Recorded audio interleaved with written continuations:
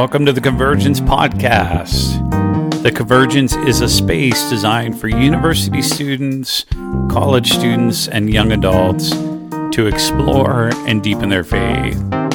It's a space to think, question, doubt, and hopefully, ultimately, to worship. So glad you're here.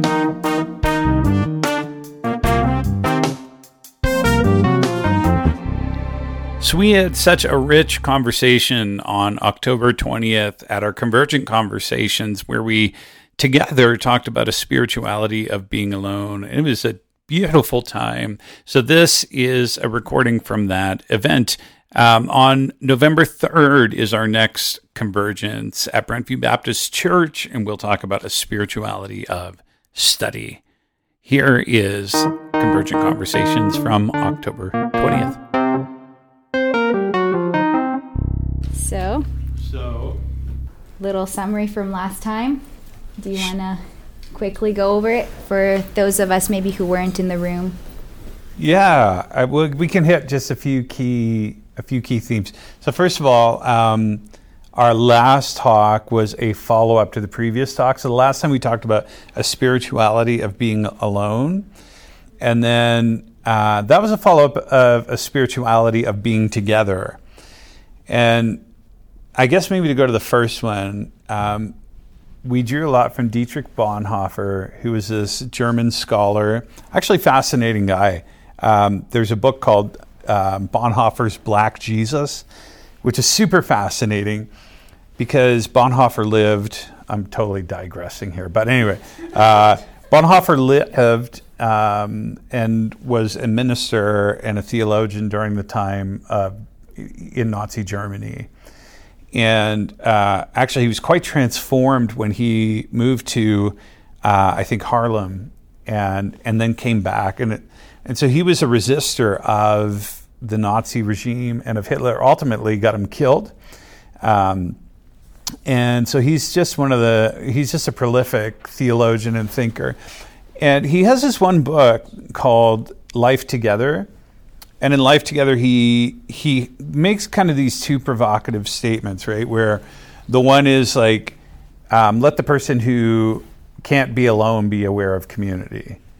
And then he makes the opposite point, like let the person who can't be in community be aware of being alone. And so he links these two types of being together in community and being alone. As important. And so one of the things that we talked about last time was maybe a few kind of highlights. One is that I think one of the things that keeps us from thinking well in this area has to do with us immediately going in our heads to introversion and extroversion. We think, and I had a number of people say that in various forms. Oh, well, that's going to be really hard for the extroverts, or the introverts will totally get this. And I'm like, not so sure. Because the solitude that we're talking about is a specific type of being alone. And in fact, one of the things that we talked about is that at the very beginning of Scripture, we do have, after creation, where it says that God pronounces that it was not good for the first human to be alone. And this is because it was a perpetual kind of aloneness that kept the human from experiencing true community, the type of community that they needed. And I'm referring, by the way, in that way, because the first person's not referred to as a man in Hebrew, until the creation of woman, by the way. So we always talk about like Adam as if Adam the man was there. Well, actually, Adam became a man at the creation of woman. And so you have this kind of fascinating thing happening. So there is the not good of aloneness, which we talked about as even solitary confinement in our prison systems, which is almost a form of torture for people. But on the way in tonight, I was listening to Bob Ekblad talk about this word withdraw that happens over and over again. And this is the positive kind of solitude that Jesus practiced. And so the type of solitude we're talking about is not the solitude that produces loneliness, but the solitude from which we withdraw and we're actually fed. And so this is why categories, I think, of introversion, extroversion become difficult, is because it's possible to be alone and have a non-productive alone time. So in other words, you're scrolling on Reels or whatever, and then like 45 minutes passes and you're like, what have I just done? Like, how much time just passed? And right? Is that solitude? Is that like a being alone that feeds your soul? Maybe not. So you could be an introvert who likes being away from people, but not actually experience a solitude that feeds your soul. In the same way, you could be an extrovert and like being with people, and yet experience a way of being with people that feels very lonely, right? And I don't know if you've ever had that experience where you're with a group of people and yet you feel like they're laughing, they're having an amazing time, and you feel like, why do I feel so distant from everything going on? So have you experienced community? Probably not, really.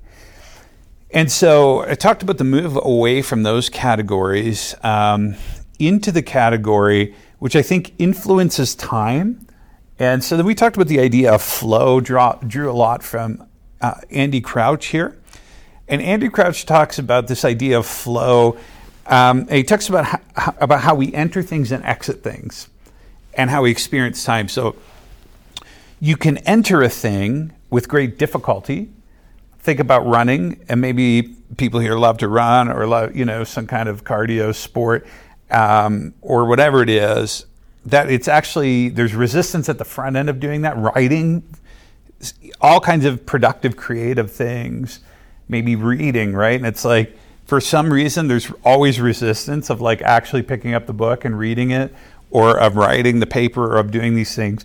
And yet, once you get going, you experience a kind of flow, which you leave that feeling great. On the other hand, there are other things which we enter into with almost no effort whatsoever. Scrolling through Reels or searching through Netflix or, being on the computer and like just this endless stuff that you can do for hours. So you enter it with ease, but you leave it feeling almost ashamed and feeling depleted of energy because you've not experienced something life-giving, and somehow it's actually taking you almost out of this world into this like weird, almost alternate universe where you're like, what even just happened for the past 2 hours, right? Like, have you ever experienced that? You've been just like flipping through whatever, and you're like, what just happened, literally? And so the final thing that I'll say is then we talked about this idea of asking the question, why is it we resist solitude, right? Why is it the thing that actually feeds us becomes so difficult? And talked about the way in which Henry Nouwen, he says, first of all, we have a fear of the empty space. And the reason that we have a fear of the empty space is because it's linked to identity. We're so used to identifying ourselves by what we do, right? And so I've worked with musicians for 2 decades. And for some of these people, if you take their instrument away from them, they have no clue who they are. And this is true for a lot of us. I am what I do, or I am what I have, or I am what people say about me. And this can be true of people like building businesses, and it's like, oh, they're a good entrepreneur, they're a good this. Even in spiritual terms, actually. Oh, they're so holy. Oh, what a prayer warrior. And then we begin to take identity in these things. Another 2 categories Nouwen uses is I am my greatest failure, and then a more shocking one, I am my greatest success. He says all of these are terrible ways of defining ourselves, but we're afraid of the empty space because we don't know who we are when we're not doing something. And so he talked about that, but he said maybe there's a second thing. Maybe actually we're afraid of the empty space because we're actually afraid God might say something to us. And maybe God will lead us in a place that we don't want to go. Now, the place that we don't want to go is a place which is always beautiful and wonderful, but like the things that bring us life, there's resistance at the front end.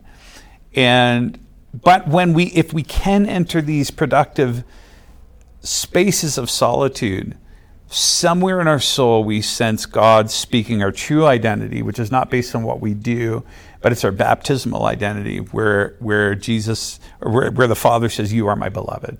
The same thing the Father said over Jesus at his baptism.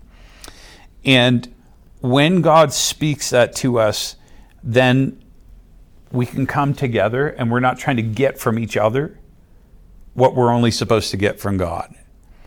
And because when that happens, then this whole thing right here, this is fraught with all kinds of potential for division, for frustration with each other, for being overbearing with each other, because we're like, oh, when I'm with you, like we're trying to get that thing from God from each other. So those were really, it's probably too lengthy, but that's kind of a summary of the last talk. And this kind of makes me think of, I think it was Marva J. Dawn who wrote a book called A Royal Waste of Time. Yeah, great book. And I haven't read the full book, but essentially she refers to this idea of a royal meaning, we're spending time in worship and prayer, which is an action directed towards God. But that on the outside seems like a complete waste of time. We're singing to an invisible God and praying to an invisible God, spending time together in that space. But she says that it's not productive. It's us worshiping doesn't make God love us any more than he already does. It doesn't make him act any more than he already wants to act. So in that sense, it's a waste of time. Yeah. If we're doing that to be productive, we're trying to get something from him.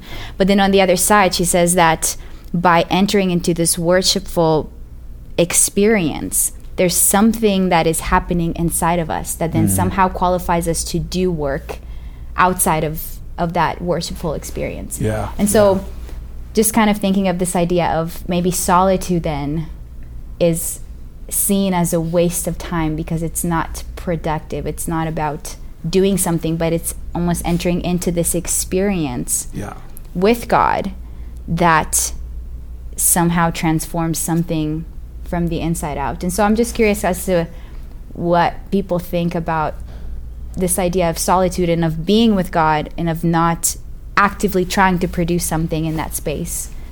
I think definitely going into those moments, I feel like I want to get something out of it.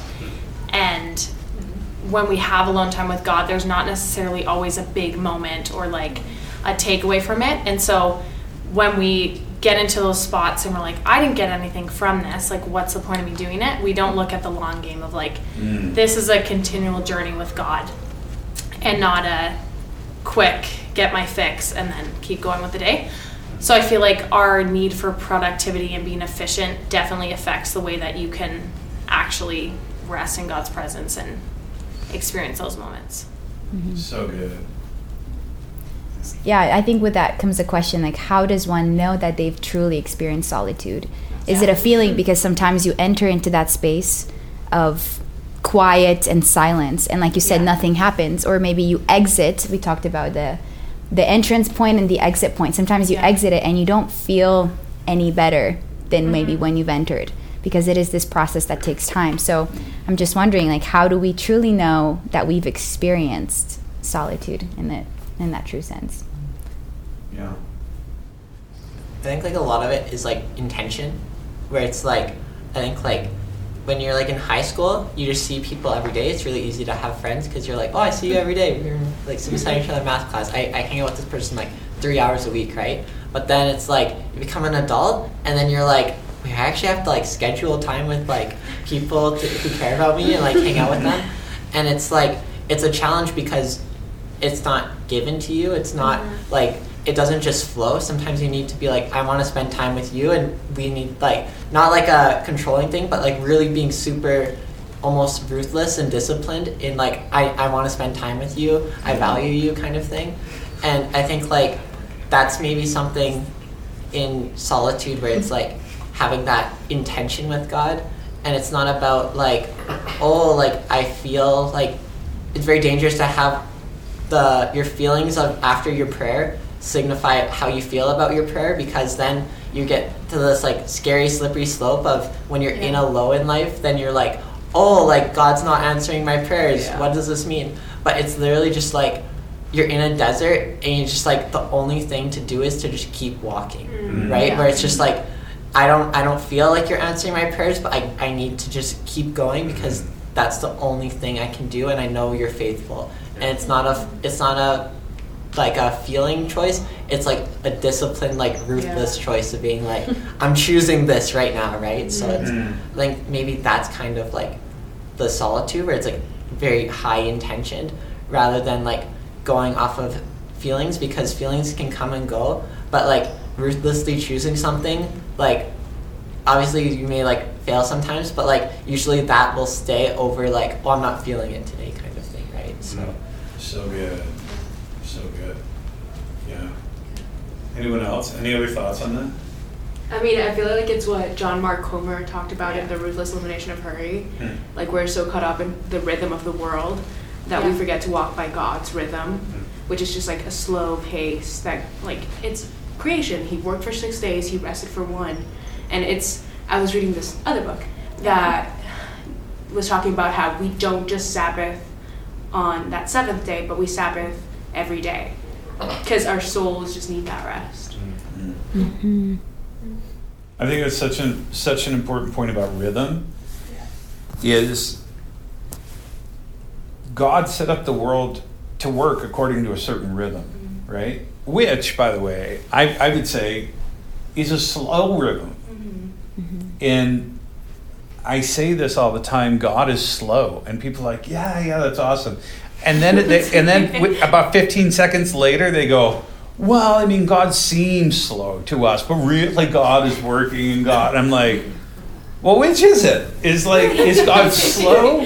But we take slow as a negative category, right? And that's a fascinating thing. Because we want things now, but we don't notice that it's really just preparation for what's to come. Okay, so think of this, right? So the leaves are falling off the trees right now. And how do we normally frame this? As we talk about the beauty of fall, but we're like, it's beautiful, but what's happening in autumn? Why are the leaves falling? Transition. Snow's coming, yeah. The trees are trying to reach apoptosis. Regenerate. Okay. I don't think everybody talks about it that way. There's a like transition. But a lot of times people talk about death. They're like, it actually signifies death because the leaves are actually dying, right? But on the other hand, Karel Čapek, actually, the guy who I referenced in the very first talk, the guy who coined the term robot. So this same guy, he writes on gardening. He talks about October as the first spring. Because he says, in October, things begin to grow down. And we don't see this growth. We don't experience it, right? To your point, we don't walk away. It's like the prayer time that we walk away from, that we're like, well, I didn't really sense anything. Or the run, like not all runs do you get a runner's high. Some of them you just like come back and like, oh, it was brutal. I did it, but it was brutal. But in October, things begin to grow down. And in the wintertime, actually, this is when the tree gets stronger because it's growing the roots down. And it's a slow work, it's an unseen work, but it's exactly what's happening now that allows for spring, when everything begins to grow again. I was at a lecture, I'm trying to remember if this is lecture 1 or 2 last week. We saw Willie James Jennings, and Danny was there too, and Nola was there actually, I think, weren't you? No? Maybe you just came for dinner. And he said in one of the lectures, he said, how do we think of the future coming? Like, if somebody could demonstrate it to me, just visually, how does the future come to us? think spatially. Where if you could point to the future and then bring it to yourself, where is it?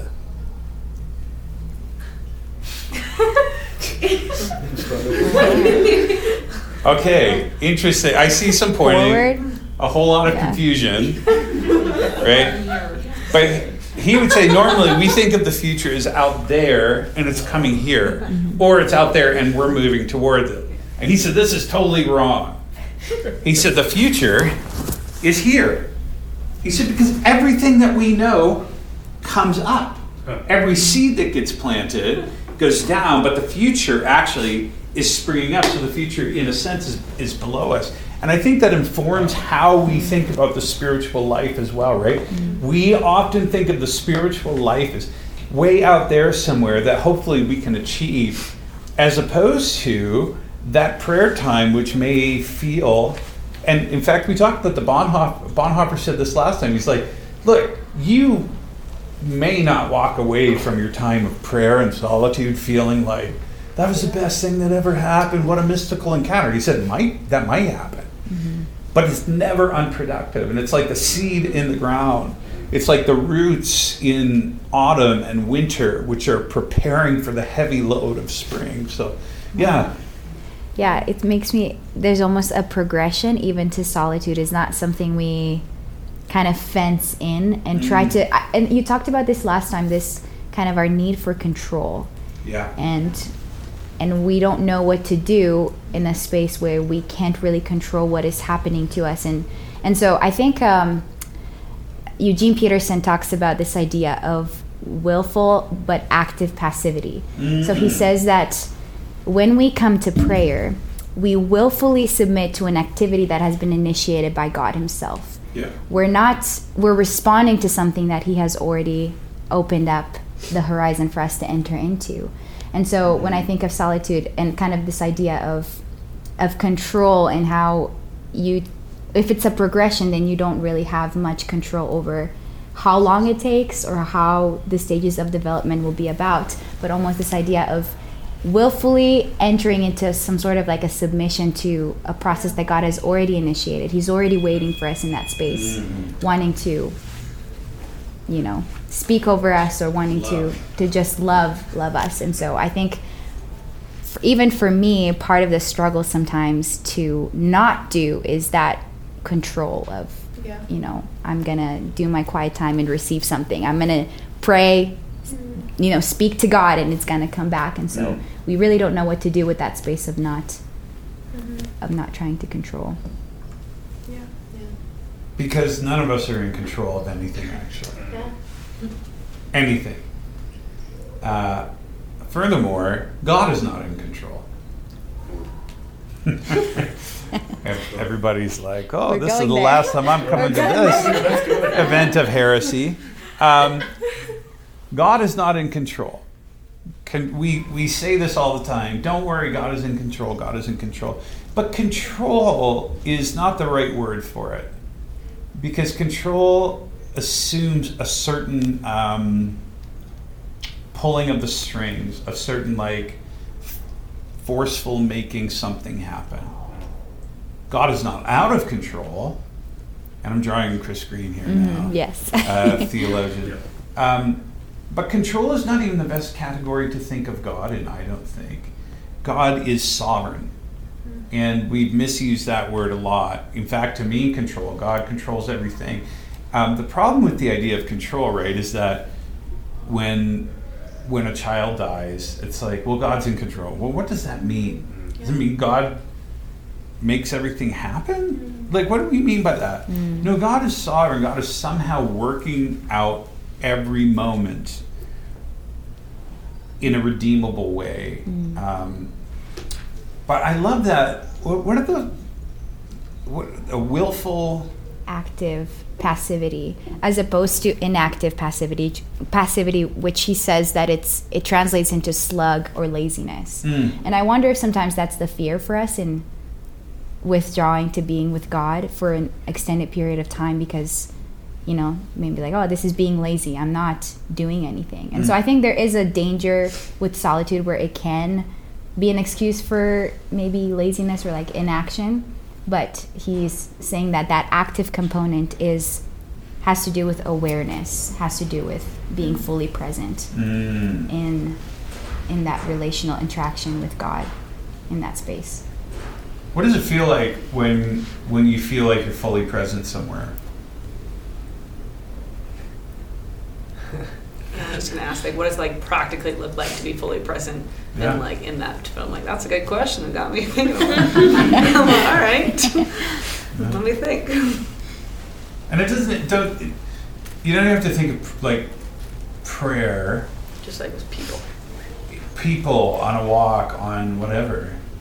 I think it's like for me personally, it's more like you're in harmony with everything else. It's like the best way for me to describe it. Like, I go camping a lot, and especially like when I'm camping out on my own and it's just me in the wilderness, like I feel present, I feel content, I feel, closer. That kind of that's the best way for me to describe it. Yeah, I love that. Yeah, I feel like it's we say like listen to people and like that'll make you present, but we're like constantly thinking about what we need to say next. And for me, being present is just like actually absorbing what people are saying and not letting the worries of the day get in the way, and just like really focusing on one thing, putting your phone away, enjoying it, noticing my surroundings. Like, I like the word harmony too. Like, you just feel at peace. Yeah, no striving. Yeah.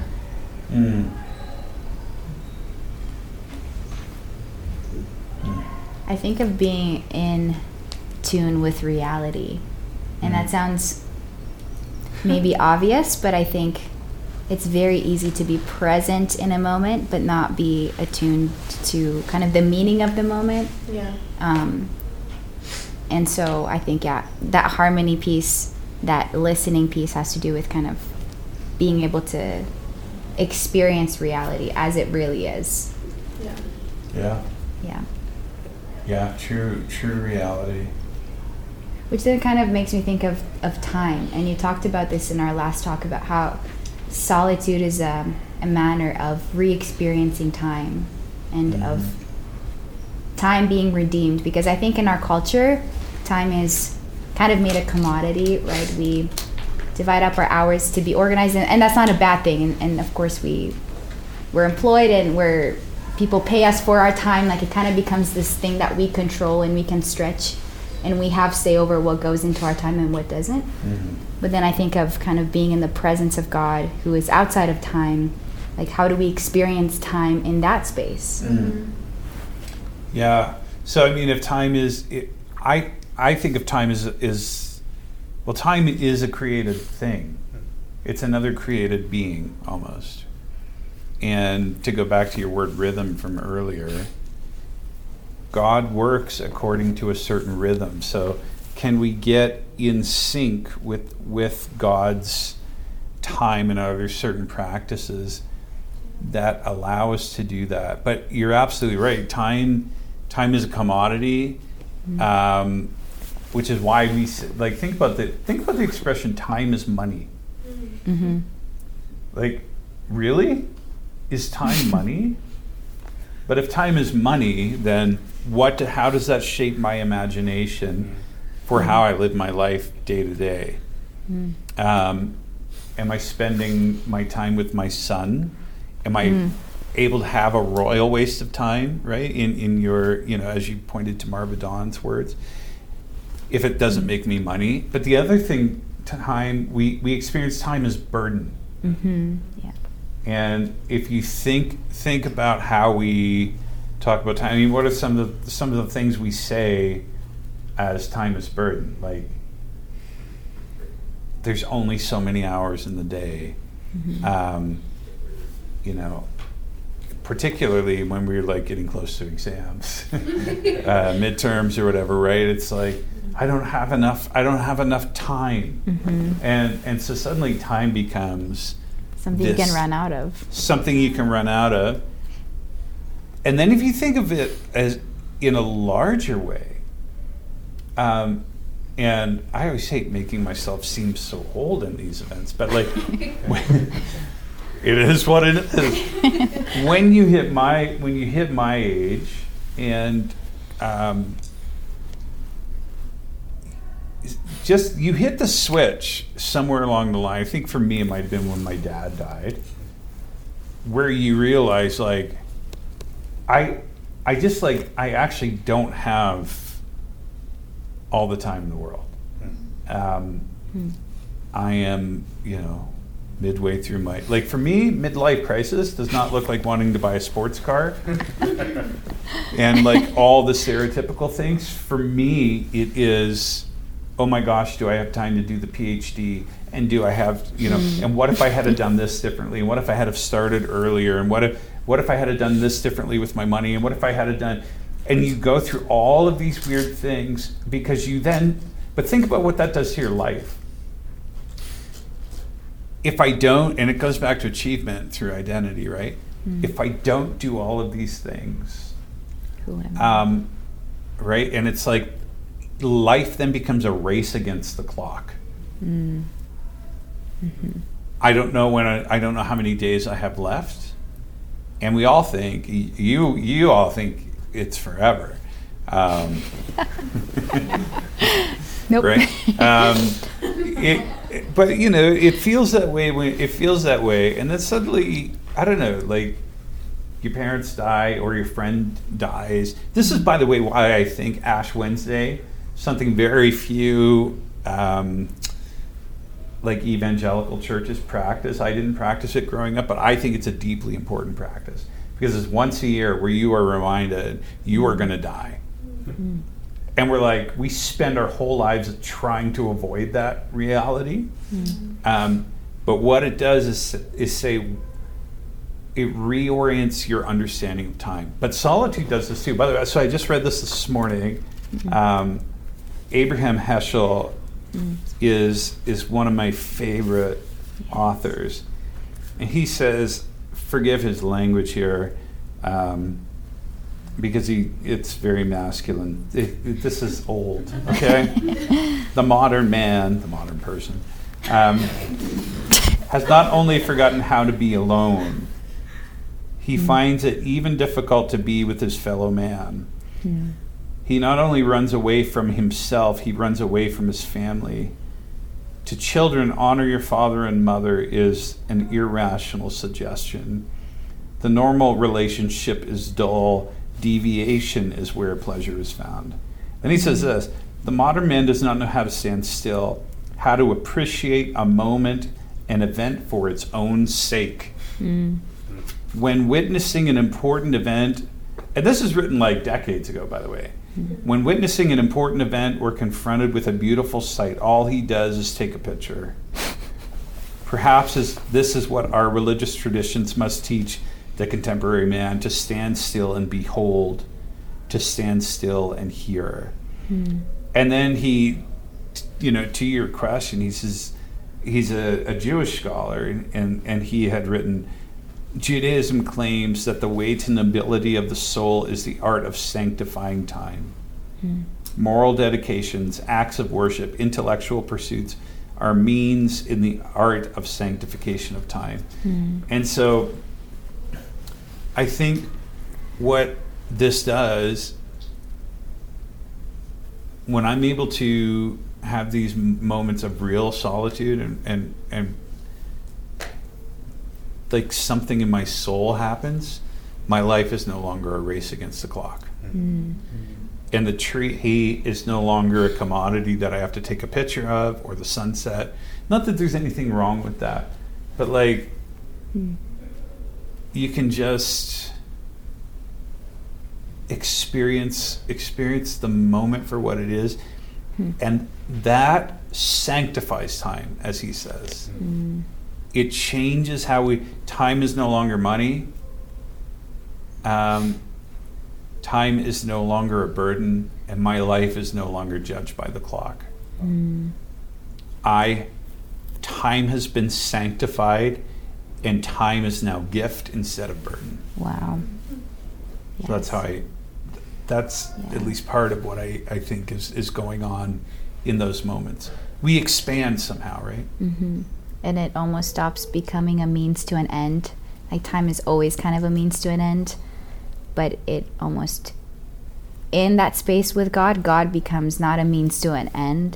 He becomes the end itself. That moment, like you said, we experience it for the sake of experiencing it and not to do something with it beyond that, even though it does impact us in the long run somehow. Yeah. And it will improve the quality of our lives and inevitably the quality of the kind of work we produce in the world. But it's not trying to grasp for that in order to get to a different end. Yeah, I guess on a different note, the thing that I struggle with is the aspect of it needing to be like this uninterrupted, like 15 spontaneous 50-minute time. But like, I got work from 8 to 4:15. I have to get up and get ready. When I come home, I'm making dinner. I'm getting ready for the next day, and I like to go to bed early. So it's like I don't have that time. It has to be scheduled within my day, but then it just doesn't feel as special. It doesn't feel like I'm sanctifying. It feels like I'm punching my 15 minutes. It's like, hey, in. check. Like, yep, I sat on my yoga mat for 15 minutes. Like, thanks God. Like, I didn't like. It doesn't feel like it should be. Like that. Yeah. Well, so maybe a couple questions on that. What would it look like then for you to shift your understanding of time during the day, and not just? I think the temptation is, and obviously we're talking about solitude, right? So valid point. But is there a way of shifting our understanding of the day? And is there other times when we can have prolonged seasons of, and by prolonged, like even a day or whatever, or an hour on the weekend or whatever, that can reorient how we think of time. Because I said something earlier about, and I knew I was uncomfortable with myself as I was saying it. When I'm like, not like when you're praying, but I actually think the deeper into life with God that we go, the more all of life, we realize that actually all of life is prayer. And that is the sanctifying of time. Right? That when I'm doing some of these mundane things, they can actually be prayer. But maybe it's a posture. If I'm not trying to commodify it again. I kept coming back to that Leanne Payne quote, we either contemplate or we exploit. And right, so this, even the picture can be a means of exploitation. I'm doing this weird thing right now for a course I'm in where I have to keep a tree journal. And so I have to write weekly about the tree in my front yard. Wow. And my professor today said, have any of you noticed that you're thinking about, like maybe it's windy and you're thinking about your tree back home and like wondering about it? Like wondering about it when you're not just right with it. And I'm like, I totally have. I'm wondering about like, oh, I'm away. Like how many leaves have fallen off today? Just checking my In a live cam. Or what's the color? But think about, that's how we think of, like we don't only think of friends when we're actually only just with them. That's If they're real friends, we think about them when we're not with them. So when we can learn how to contemplate even creation around us, then we think of it, it just changes how we think, Well, that's like where the Jesus prayer comes from, right? Like I have to study a lot of ancient history, and so I've been focusing on like early Christian asceticism, and like how these people were focused on like loneliness and getting away from distractions and focusing on God. And like it's kind of funny because you would expect them to like come out with like these big books on how to do it, but they come out with like this one prayer that's it's like, Jesus Christ, Son of God, have mercy on me, a sinner. And they just keep repeating that over and over and over again, emptying their minds so that they can be fully present with the Lord. And so that it's more than just like, you know, oh, I don't have time to take this out of my day, but it's like developing like a sort of discipline where it's, even if you don't want to, you know, it's a 3-second prayer that you can say that can empty your mind and get you, you know, focused on being present with the Lord. And kind of reminds me of that passage in Matthew talking about like he who knocks. That kind of, you also have to participate in it too. Like it's not just completely passive. If that makes sense. Yeah. Mm-hmm. And to your point, Sharon, I think too of, there's this book, some of you have heard of it probably, called Practicing the Present by Brother Lawrence. And he was this monk from the, 1600s? Something like that. And I would take Sarah's word. I think so. And his job was to be a cook at this tiny monastery somewhere in Europe, I'm sure.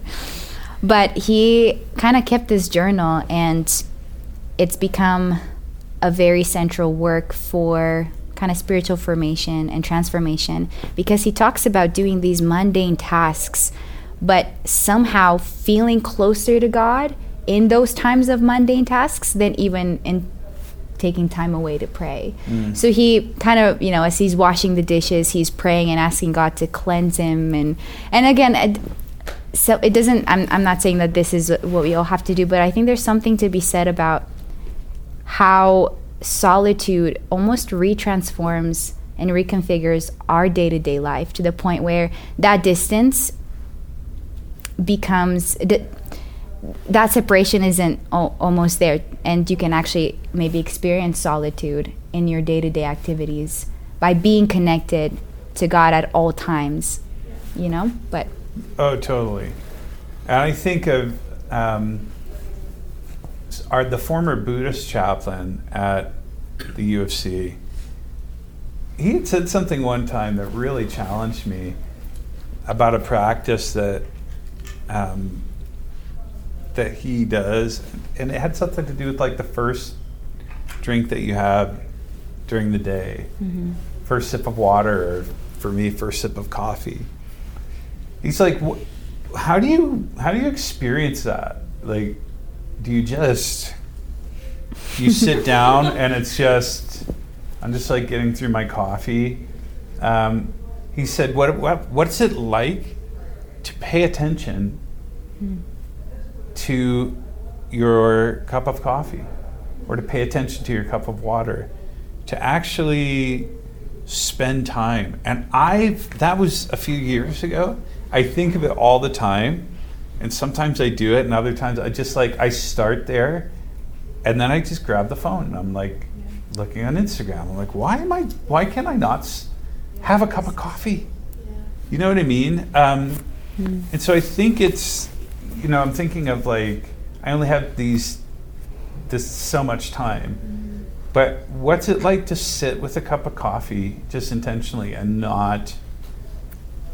It takes discipline. Like, it's hard, actually. It's foolishness that it's hard, but it is hard to sit down and just enjoy whatever, you know, your water or your coffee or your tea or whatever you do in the morning.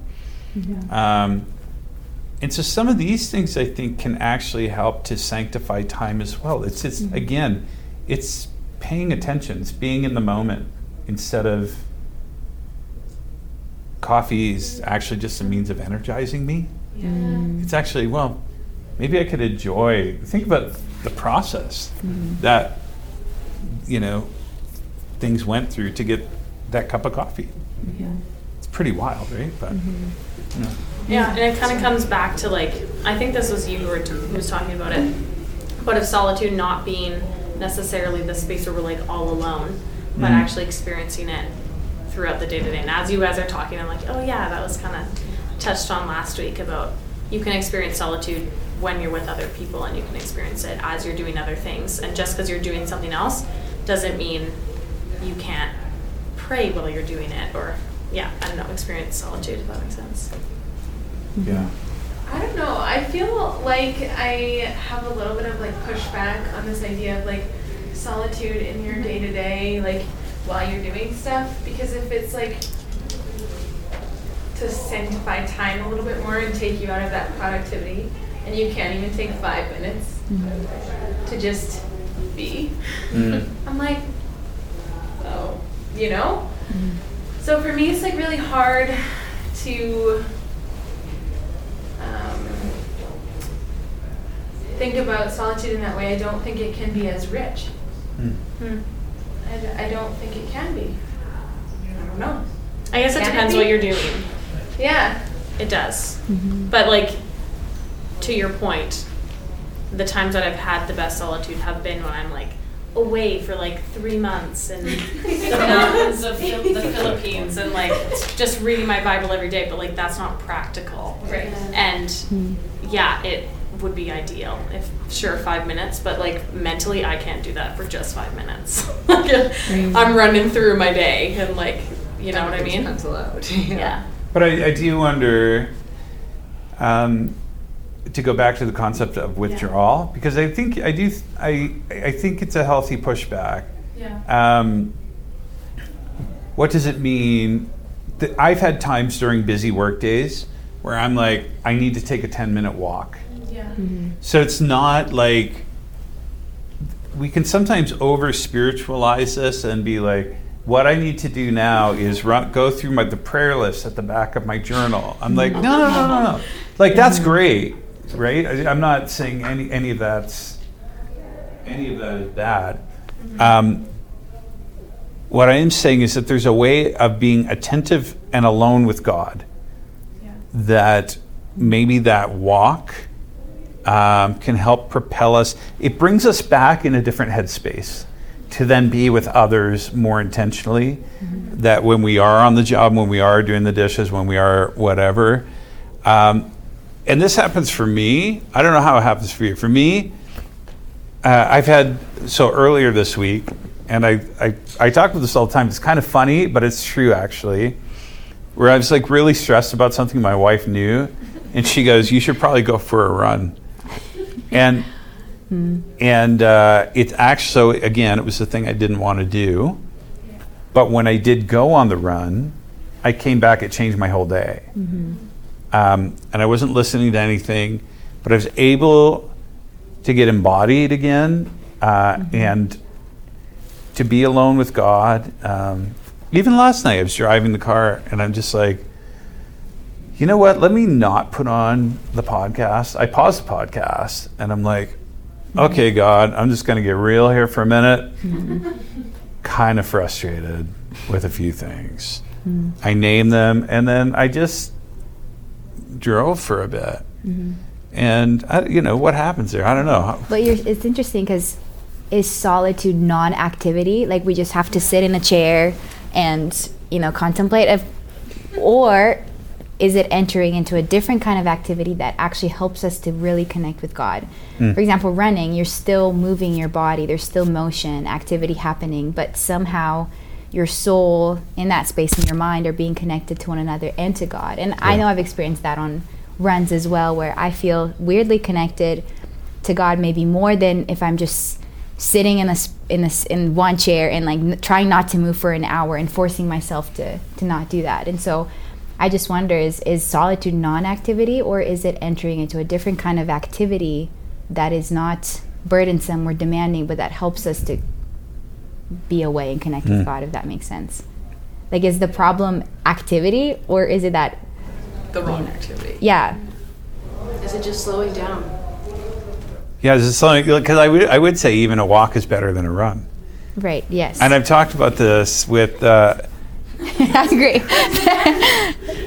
I feel like a run, I feel like a run would do more for me than a walk sometimes. Well, Solitude. but what, more of what would be my question. So for me, and I had this conversation with Mark Buchanan. He's an author here in the city, and he wrote a book called God Walk.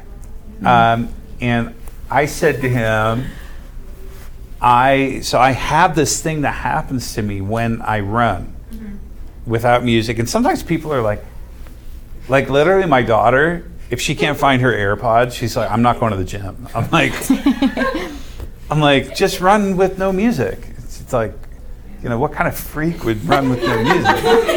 I'm like, I'm a weirdo. I can run with like ballads playing. I'm like, whatever. Oh, same. Me too. But I'll say this: I have like I have quick thoughts when I run. I have like super like, oh my gosh, I have this idea and this idea. I got to get back and write them down. Blah, blah, Whereas when I walk, I have productive thinking. I have productive. They're both productive, but for me, they're productive in different ways. Where my thoughts are much more slow, and it's actually what's happening inside me seems to go with the pace of how I'm moving. That's fair. It's also environment, like where you're doing it, right? Yeah. I can't run on a treadmill, but I can go for like 20 kilometers on a trail with like nothing to listen to, but like outside when you're completely alone. Like it's where you're doing it too. I definitely say, because Is the discomfort all bad, I guess, is the other question too. Because I think of this with fasting. I'm like, if I fast, and I don't fast nearly enough, but if I'm like, okay, I'm going to fast, and then like, oh, I'm going to feel so close to God, and be like, wow, this is going to be amazing. And actually, I just end up being an irritable human being. Like, no fun to be around. And yet, I think that's part of the purpose, is to realize how dependent I've become on there's this verse in the Bible somewhere where it talks about your belly is your God. And I'm like, right? Like, oh yeah, that for me, when I fast, like I never think about that verse, but when I fast, I think about it all the time. I'm like, oh my goodness, yeah, totally. Like I want, and when I fast, I'm like, but I'm going to fast everything but no coffee. I have to have coffee because I'll have too bad of a headache. But it just shows me my the addictions in my life, and that people shall not live by bread alone. And I always remember that. So again, I always want the mystical encounter. Sometimes what I get is cranky, but I'm able to bring that to God, and that is so important. Our restlessness, we can bring that to God, and I do think that it's important. Like now, when talks about the spiritual life, he said most of us think of it as climbing higher and higher and higher. He says not really that. He said it's more circular. We move in rhythms, and hopefully we're spiraling, closer to God as we go through these circles and cycles of life. And at one point in the circle we're busy, another time we have more time, and then we become busy again or whatever. But how is time redeemed, I guess, in the rhythms of life, I mean, when we look at the life of Jesus, there are a few instances in the Gospels where he intentionally withdraws. And I would say Jesus did things very intentionally and slowly, I would say, but he was extremely busy.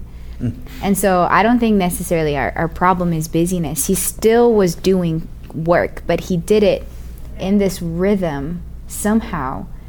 And I think of him, if Jesus, one of the busiest, man in the world, he took time to pray and to go and leave the crowd to be with a Father and connect. That just, like, there's no excuse for us. So it's maybe not a matter of having time or not, because again, it's not something we possess. If we say I have the time or I don't have the time, maybe it's that matter of priority and how do we prioritize solitude in the context of busyness. Like, what does solitude look like for student life, for being a nurse, or being a father and a chaplain, and how does solitude become a rhythm and not something we, like a vacation that we go to temporarily once a year and then we're fixed up, now we can resume back regular life. But how does this actually become incorporated into our life? Yeah.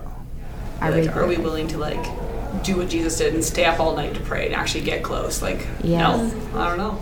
Honestly, it's like, am I willing to be like live out, like be more like Jesus? And it's like that's a big question. It's a big ask.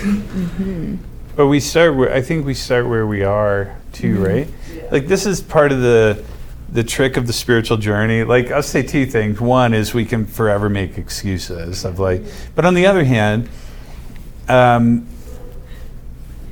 we're called to be people, not angels. Most of us have a spirituality for angels, and we're trying to achieve it, and God never intended it. We're people. And living in this world in a particular way. And so I think, goodness, I have 10 minutes. But God, can you use 10 minutes? I'd be curious, just hearing from different people, like when is it that you've been alone or had particular practices where you felt time get sanctified?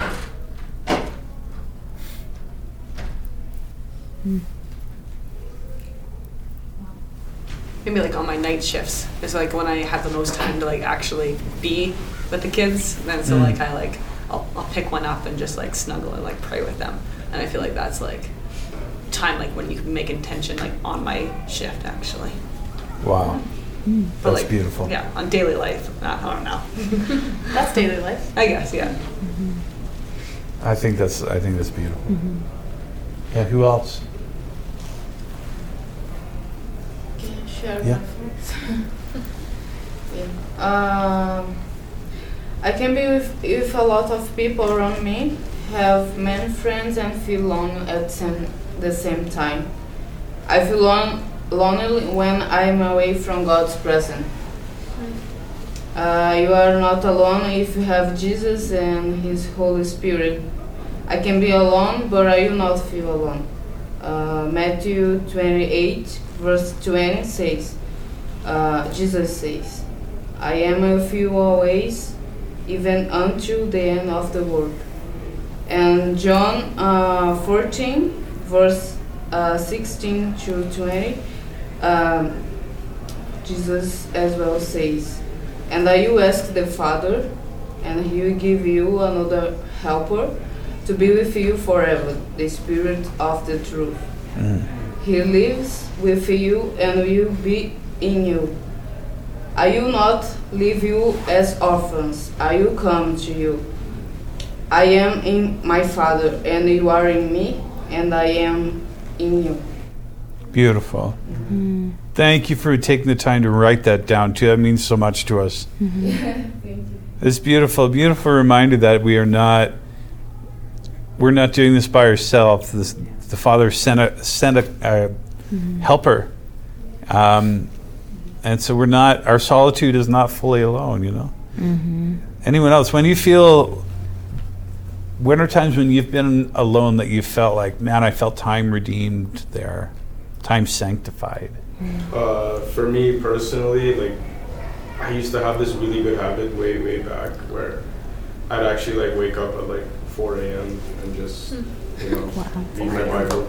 And, like, maybe the first 15 minutes I'll have my coffee just to really wake up, I guess, and then that's when I started reading my Bible, and then that's really when I felt, I guess, in solitude and really just focused. And there are times where like I'd be reading scripture and then I'd just like tear up sometimes because I actually felt like He was like speaking to me there. Wow. And like I don't know that. I know it's a weird time and like it's very intense, but like it was just everyone's asleep, no one's texting you, no one's trying to call you or anything. It's just you and just God and the Bible, right? Like I put my phone somewhere else, like I'm not looking at my phone at all.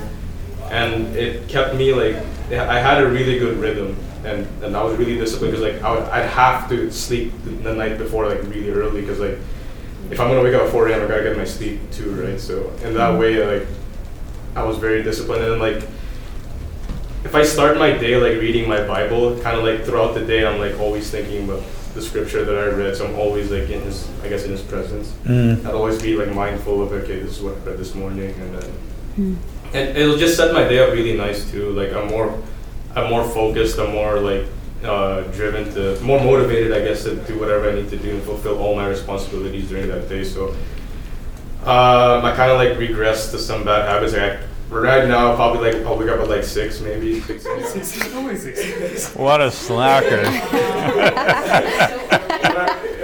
I wish I could come back to like 4 a.m. and actually, because like that was a really good rhythm for me. Like I got so many things done. Like I get my work done, I get my readings done and everything. Meal prep and everything. It was a good rhythm. But now I need to get back to it though. Wow. Yeah. Anybody else less intense? That's great, bro.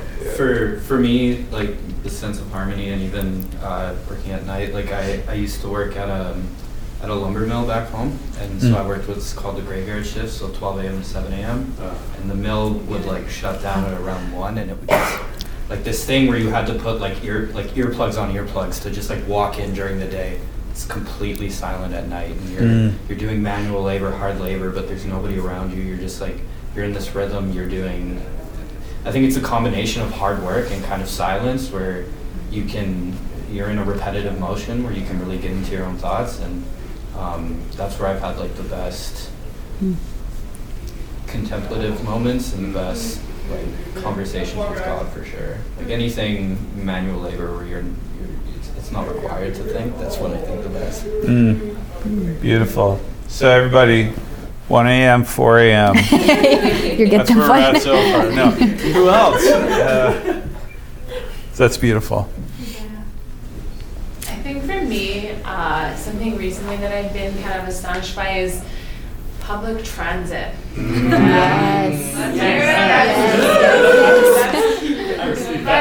I don't know, like it's just, you don't drive, you're like not in control of when you get there, you're just gonna get there. And you know, there could be like 10 stops, there could be 30, and you're gonna still get there.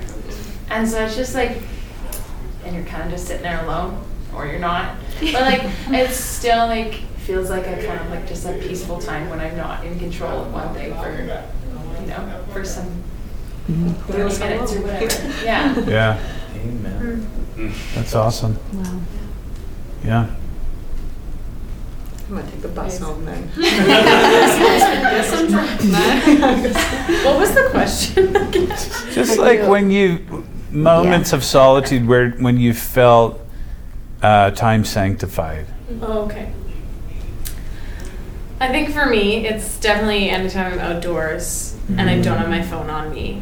So it's kind of rare because I have times I need to be places, but the moments where I'm like, okay, I have a day, I'm just gonna go on a walk or a hike or sit out in my backyard, lay on a blanket, just sit and not have to worry about the time. That's when I hear God the best, and I feel like, yeah, I'm not controlled by time. Beautiful. Definitely find very similar with outdoors. And I feel like for me it almost helps too if I have like a specific place, because then my mind gets into that rhythm of like, okay, when I go there, we're slowing down. Like there's this duck pond just off campus, and it was so nice, especially over the spring and the summer. I used to go there. It was like originally once a week, and then I started going like every day. Usually I'd bring my book like planning to read, but then I would end up just sitting, staring at the ducks in the water, and it was just honestly one of the nicest parts of the week. Beautiful. Love that. When I was in university, way back, I used to work at TNT, and You worked at TNT? I worked at TNT. No way. All those language skills, from Yeah, that's French, English, Chinese. But when I was working there, I used to get the either graveyard shifts, or I would have to walk up at the very end. Join the crew. There you go. One of us. And after, like at around like whenever we had to leave, sometimes it would be like 9 o'clock, other times it would be like 5 o'clock, and then I had to go back home. But I lived pretty much like 45 minutes away just by walking, so I would take that trail just from Horace Hills down to Bennington Boulevard. And it was on those trails I think I encountered God the most while walking. Mm. Like maybe going through an underpass, and it echoes when cars are going by. And so you start singing like, "Hey, I can hear my voice. This is great!" Like, and then if you just belch, it just like resonates. Oh wow! Exactly. I've done that. and it's probably one of those things where I'm supposed to go back home, but on this walk, I will enjoy this walk. Yeah. I will take this walk, and I'm going to have a good time on this walk, and I'm going to breathe in the pollen that's coming in from like the. I don't have any allergies, but for those who have allergies, sorry. But I'm going to breathe in like the CO2 that's being emitted at night, and somehow that's going to be that transformed my life. Like, wow, this place is fresh. This is new. This is there's something glorious, like sanctifying, as we said. In other words, it's like a way to set up a resistance against the commodification of my time. Like people will say, "Oh, I'll give you a ride," or "I can take you home," or whatever. I'm like, no, I don't want to do that. I want to take the time to enjoy God on this walk, and I would call this almost like communion with God. Or if I were looking at the moon, I'm like, wow, look at that! Like that moon, and then there's a cloud there. Somehow, like that reminds me of like this ever-flowing river, or I guess in Chinese we call it the Tao. It's not scary, but that whole rhythm, like that communion with God in that journey, I'm not walking. That was kind of how I like stuck it to like TT. It's beautiful. Yeah, I had a similar thing. Like 2 weeks ago, I stayed up all night just studying for my astronomy midterm. If you know me, you know that happens quite often. But one of the things I was learning is that in a galaxy there's 100 billion stars, and there's about 100 billion galaxies. And like it was 6 a.m, it was pitch black. I just stood outside waiting for the bus, and I look up and I see Orion's belt, and I'm like, God made that. God made 1 septillion stars, and He made me, and it was just like, okay, it's all worth it that I stayed up all night because I get this one moment with God. Wow, that's amazing. Notice the themes though, like it really is, and come back to your point, times where we are by ourselves, whether or like with a baby too, right? I mean, that's such a beautiful thing. But you'll hear mothers sometimes talk about that in rocking a child in the middle of the night. But like time, you're not sleeping and it's 3 a.m, but time somehow is sanctified there. I've had the same thing, Daniel, where, walking and people are like, oh, I'll give you a ride. I'm like, oh, you're kind of like, I don't really want to ride. I want to walk. Story from a year ago, so not Thanksgiving a few weeks ago, but the year prior, we had like celebrated, I think the day before Thanksgiving, had a big thing. And so like everybody was just home and like crabby, to be honest. And it's just like, oh man, the day is ending. And I was just thinking like, wow, great Thanksgiving. Like yesterday was nice, we'll hold on to that. And my dog was barking and I'm like, oh my gosh, I got to take this dog out. And it was super late. Well, not super late, but like 9 or 10, right? But it was cold last year, so it felt late.